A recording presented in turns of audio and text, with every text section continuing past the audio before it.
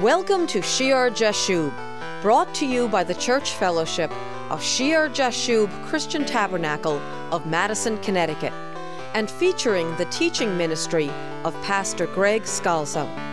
Hi, I'm Patty Scalzo, and today we will be continuing with the in-depth Through the Bible series entitled Heavenly Authority. So let's join my husband, Pastor Greg, as he begins the Sunday sermon.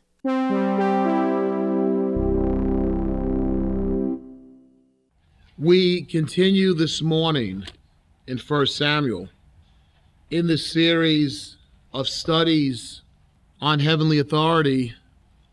We've studied Saul, we've looked at David, and if you wanted to put a title to a chapter of what we will study the next few times, you might entitle it, Touch Not My Anointed. We have seen a dramatic change in Saul.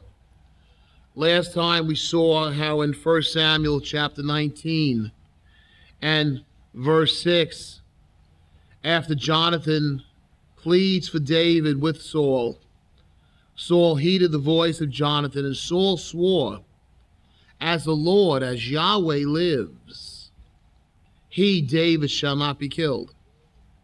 And he swears by the holy name of God, by Yahweh's name. And then in verse 9, it says, Now the distressing spirit from the Lord came upon Saul, as he sat in his house with his spear in his hand, and David was playing music with his hand. Then Saul sought to pin David to the wall with the spear. But he slipped away. David slipped away from Saul's presence, and Saul drove the spear into the wall. So David fled and escaped that night. And he breaks his word, he breaks his oath that he takes in the name of Yahweh. And you have David's wife, Michal's ingenuity in saving David and making it appear that he was sick, and then David has already fled. As she saves her husband's life as David flees to Samuel at Ramah. As we continue on with this section, I would like us to consider a verse from David's Thanksgiving Psalm, which we have in two places. We have it in 1 Chronicles chapter 16 and verse 22. And we also have it in Psalm 105, verse 15, a psalm that's very similar to the Thanksgiving Psalm in 1 Chronicles. Actually, I'll start back a couple of verses in 1 Chronicles chapter 16, verse 20.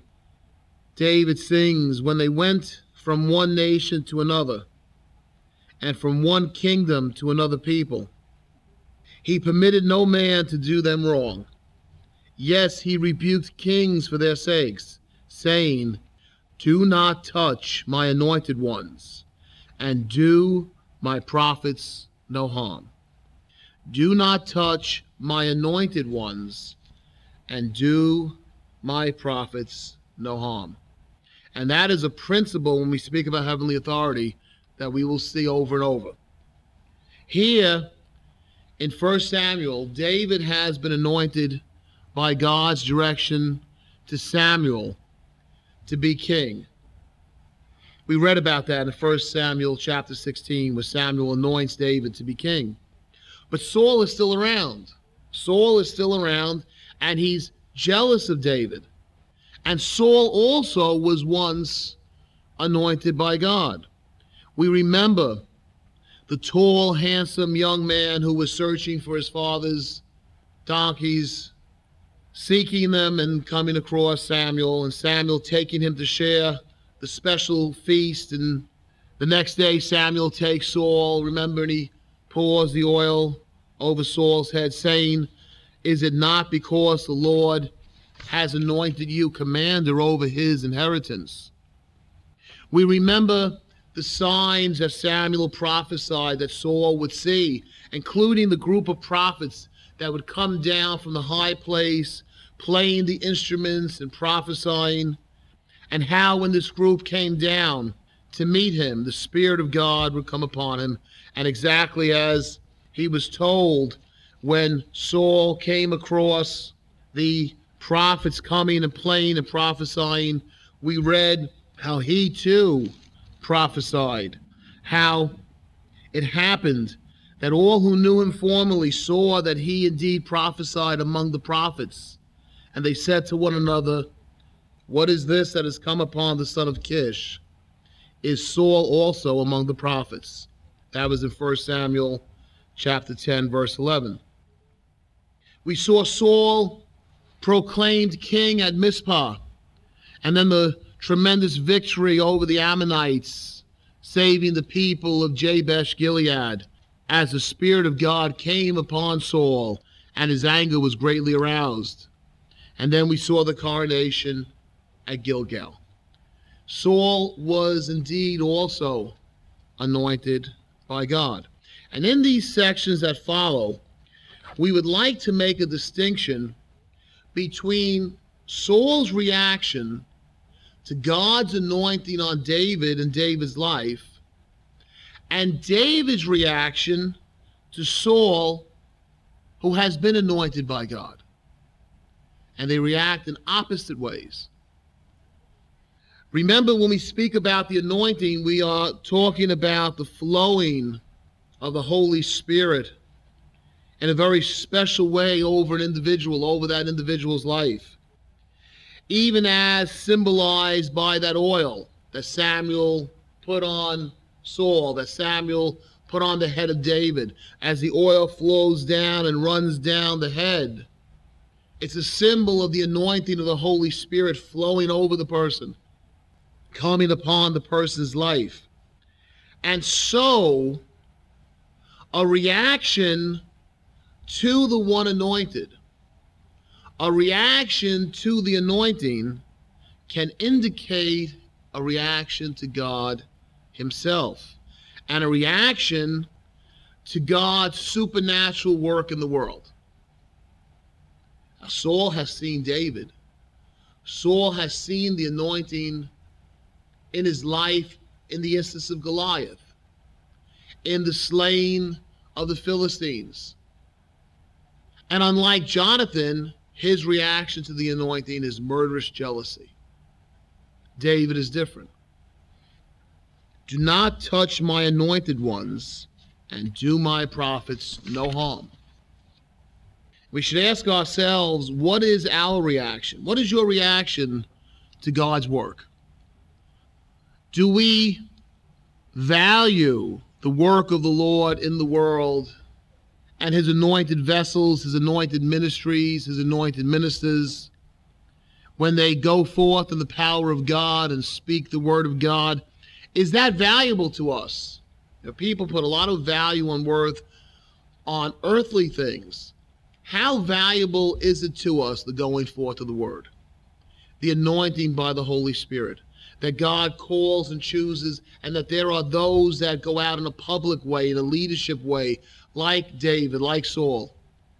How valuable is that anointing? Are his servants called to speak his word and wage the battle, wage the spiritual battle against the Philistines? Are they precious? Or do we just accept it and pay no attention to it, or maybe even fight against it?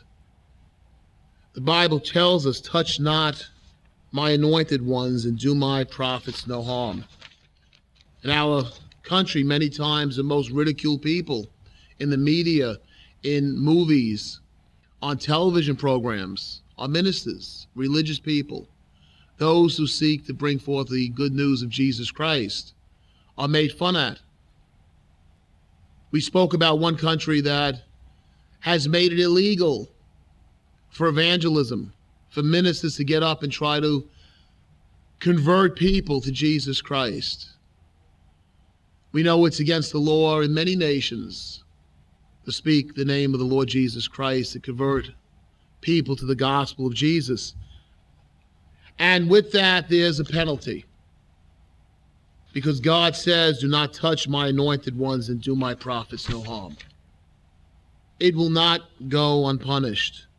And we want to make sure that we're very careful to appreciate and pray for God's special anointing, because what it means is that God is working in this world.